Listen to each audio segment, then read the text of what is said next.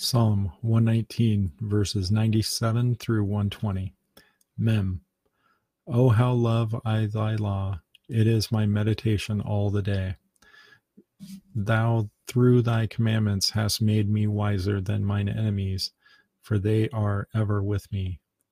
I have more understanding than all my teachers, for thy testimonies are my meditation. I understand more than the ancients, because I keep thy precepts. I have refrained my feet from every evil way, that I might keep thy word.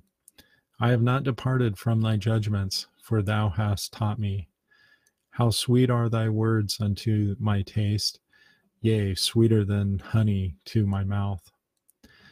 Through thy precepts I get understanding, therefore I hate every false way. None. Thy word is a lamp unto my feet, and a light unto my path. I have sworn and will perform it, that I will keep thy righteous judgments. I am afflicted very much. Quicken me, O Lord, according unto thy word. Accept, I beseech thee, the freewill offerings of my mouth, O Lord, and teach me thy judgments. My soul is continually in my hand, yet do I not forget thy law. The wicked have laid a snare for me, yet I erred not from thy precepts.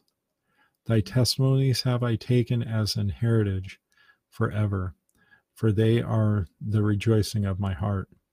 I have inclined mine heart to perform thy statutes always, even unto the end.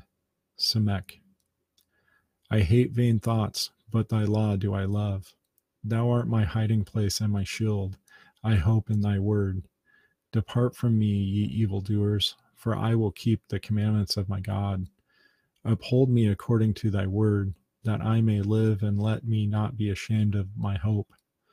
Hold thou me up, and I shall be safe, and I will have respect unto thy statutes continually.